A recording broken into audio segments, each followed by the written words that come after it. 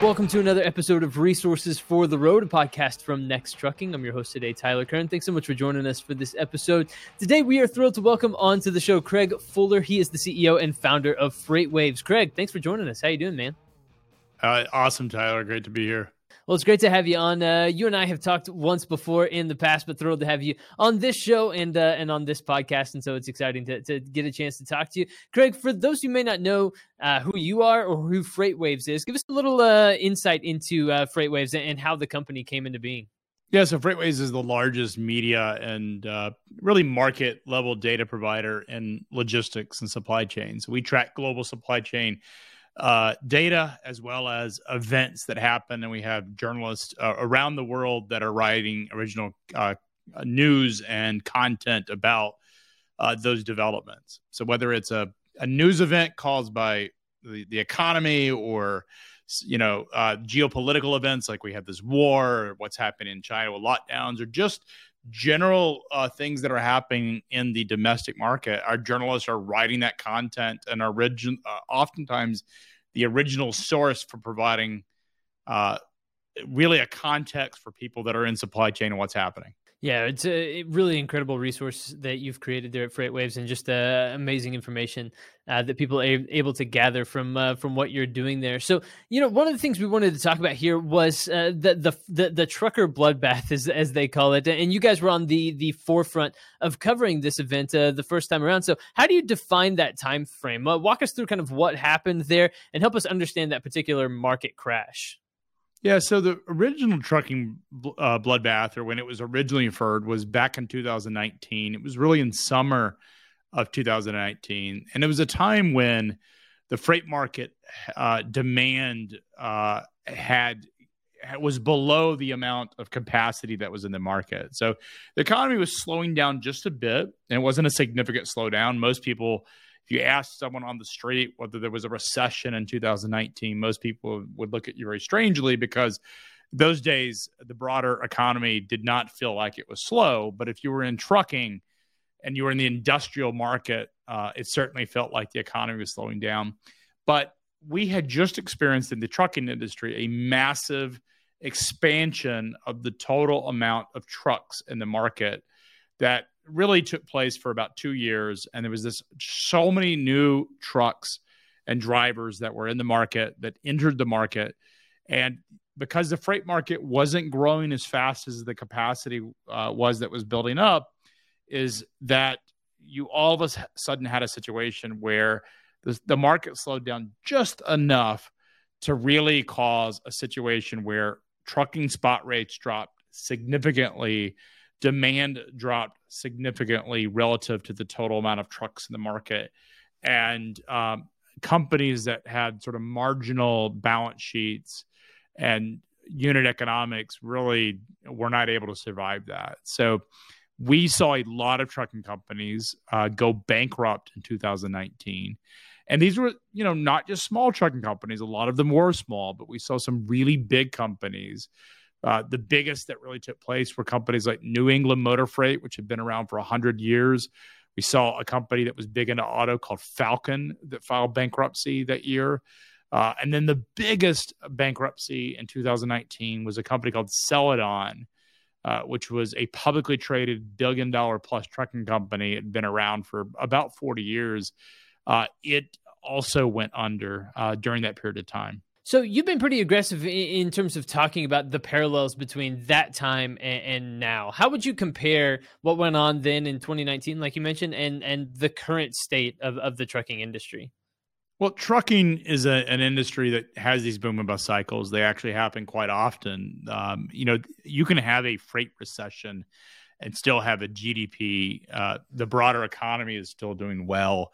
And that happens more often than what most people think it does. Trucking cycles move in about every 3 years. You have this up and down cycle that happens every 3 years, whereas economic cycles tend to go on much longer, 7 to 10 years before you see sort of boom and then recession. And the reason trucking is so volatile is that there are no barriers to entry. Is that if you think about what it takes to start a trucking company, I need to find a driver, and oftentimes it's, if I'm an owner, oftentimes it's me or or the guy that owns the truck is also the driver.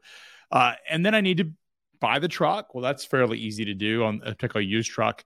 And then I need to find someone to finance it. If I do those things and go out and get my authority, then I can go find freight really through lots of different platforms. And it's never been easier to start up as a trucking company because the freight brokers and the platform businesses have made it so that I can get into the business very easily and actually pick from some really high quality freight. And Next Trucking is an example of that, particularly in sort of that international container business, is that they've enabled a lot of small entrepreneurs to enter the market. It really eliminated a lot of the friction.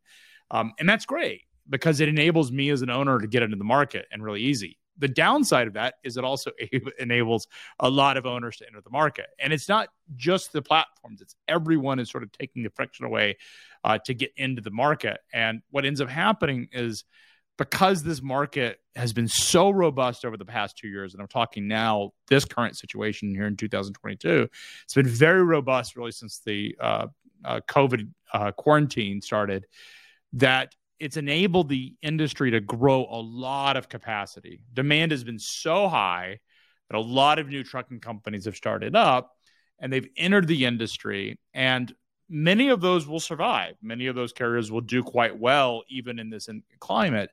But some of those carriers, particularly the ones that went beyond a single owner operator entering the market, but maybe they added 50 or 100 trucks because they thought, hey, I can run a big fleet and I can hire a bunch of drivers to work for me. Those are the ones that are probably at the greatest risk, is that they have gone well above their ability to run a company at scale and run one well. And they're the ones that are probably most at risk in this climate. You know, you talked about the cyclical nature of things and also just the current demand being so high. And if you couple that with pent-up demand at the ports, is there any reason to believe that it won't be continued smooth sailing and rising income for the trucking industry as we move forward? Well, we've already seen a pullback. So we've seen volumes in U.S. trucking contract market drop by at least 15% since really the first week of March. So we're already seeing the number of freight transactions in the contract market fall. In the spot market, we've seen spot rates on the U.S. trucking over-the-road market drop by 30%. So we're seeing really a slowdown in the contract market. We're seeing a slowdown in the spot market. And so there's no reason to believe that the market is going to all of a sudden heat up. This is sort of look at the last week of March. It's usually a really good time for trucking. It's when you see high demand. You typically see April sort of start the produce season and sort of this produce expansion and sort of the spring line for retailers. They move away from sort of their winter doldrums after Christmas, and sort of things go on sale. And, you know, you're not buying a lot of items. Most people aren't buying a lot of items in sort of the dead of winter.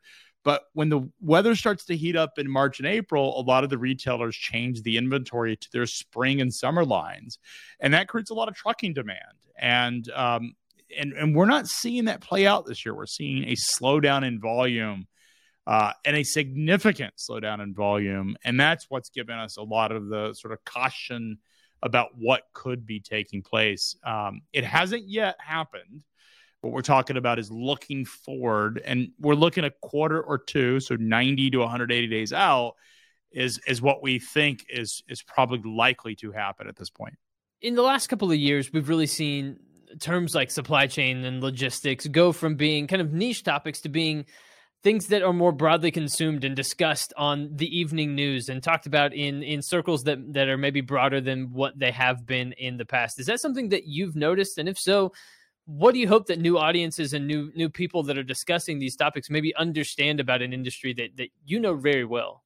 Yeah, I mean, supply chain is everywhere, right? I was at a meeting, the mayor in Chattanooga, Tennessee, had a bunch of executives that they brought in to meet the mayor, and the mayor was sort of given a state of the city, if you will.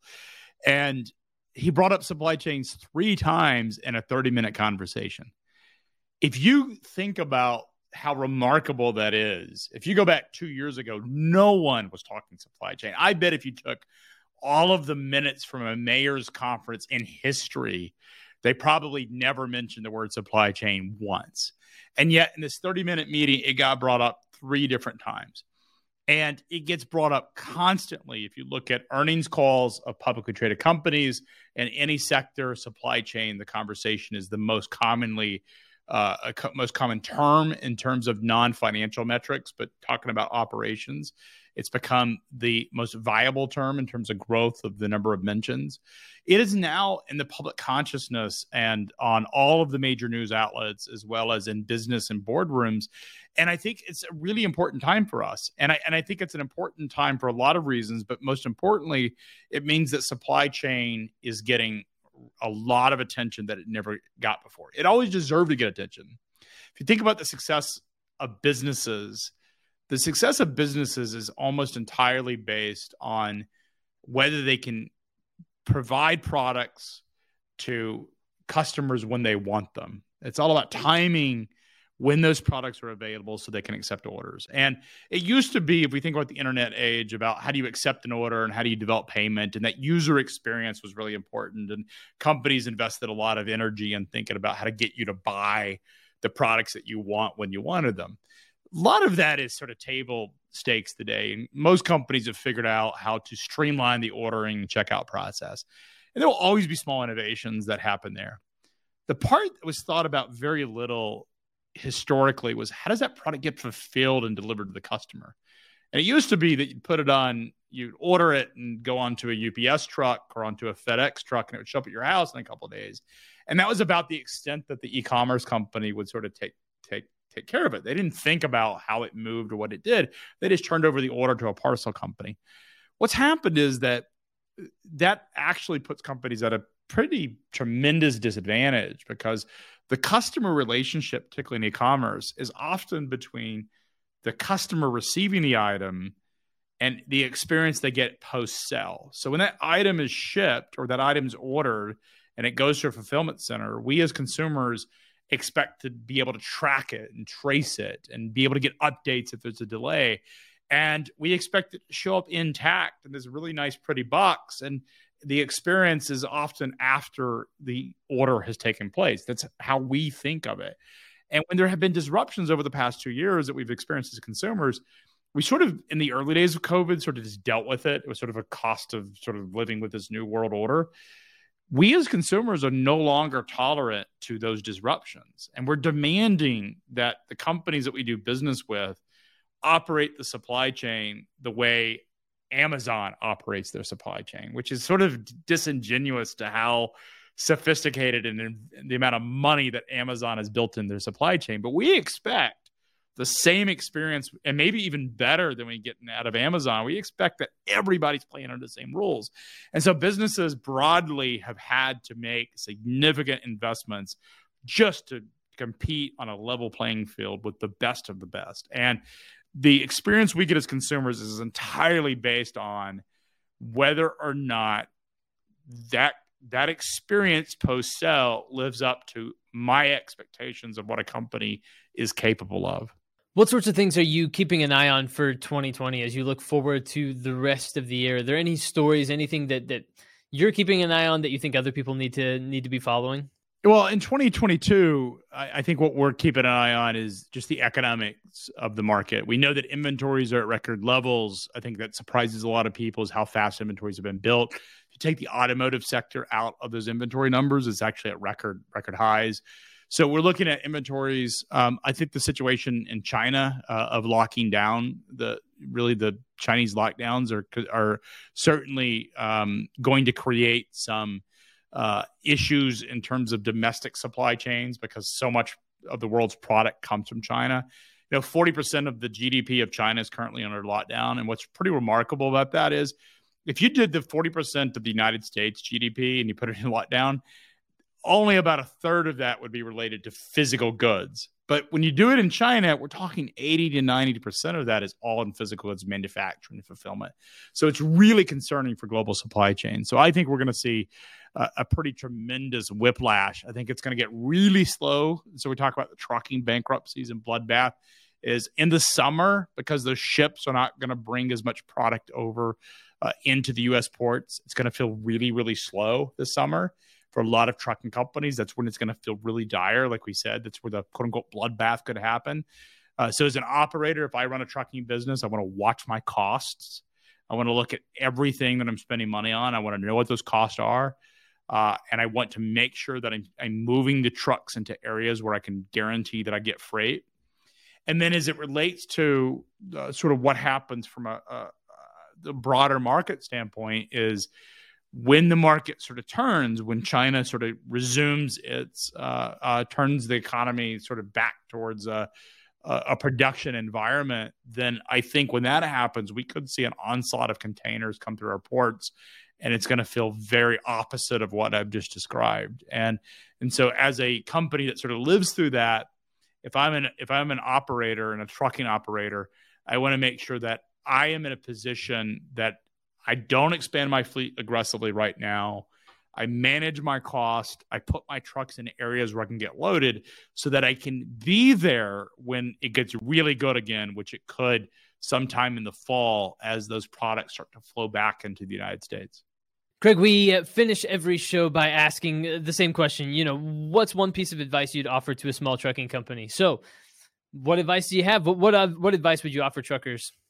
Know your cost. I mean, that is the most important thing.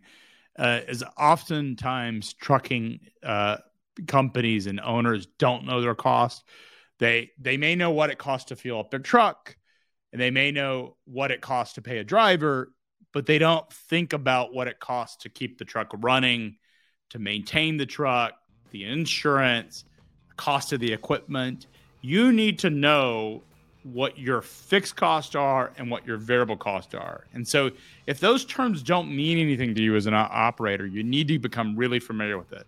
Fixed cost is basically, what does it cost to own a truck? What are you paying out per month to your finance company because you bought the truck and you own it? What is your cost in insurance? What's that bill look like each month or each year? And what is your maintenance expenses? Tracking those and knowing those is going to be really important. Those are your fixed costs. Your variable costs are going to be your driver salaries and benefits, and it's going to be your fuel cost. And you want to know those. Absolutely. Absolutely. Excellent stuff. Craig Fuller, CEO and founder at FreightWaves. Craig, thank you so much for joining us here on the podcast today, sharing your thoughts and your insights and expertise. FreightWaves.com is the website. You should go there, get more information on logistics, on supply chain, on all those things in the industry. Craig has you covered there on FreightWaves.com, so you want to head there today. And everyone, thank you for tuning into this episode of Resources for the Road, a podcast brought to you by Next Trucking. We appreciate it very much. Of course, for more, visit Next Trucking's website, or of course, you can subscribe to the podcast on Apple Podcasts or Spotify to stay up to date with the latest. We'll be back soon with new episodes of the show, but for Craig Fuller, I'm Tyler Kern. We'll talk to you again soon.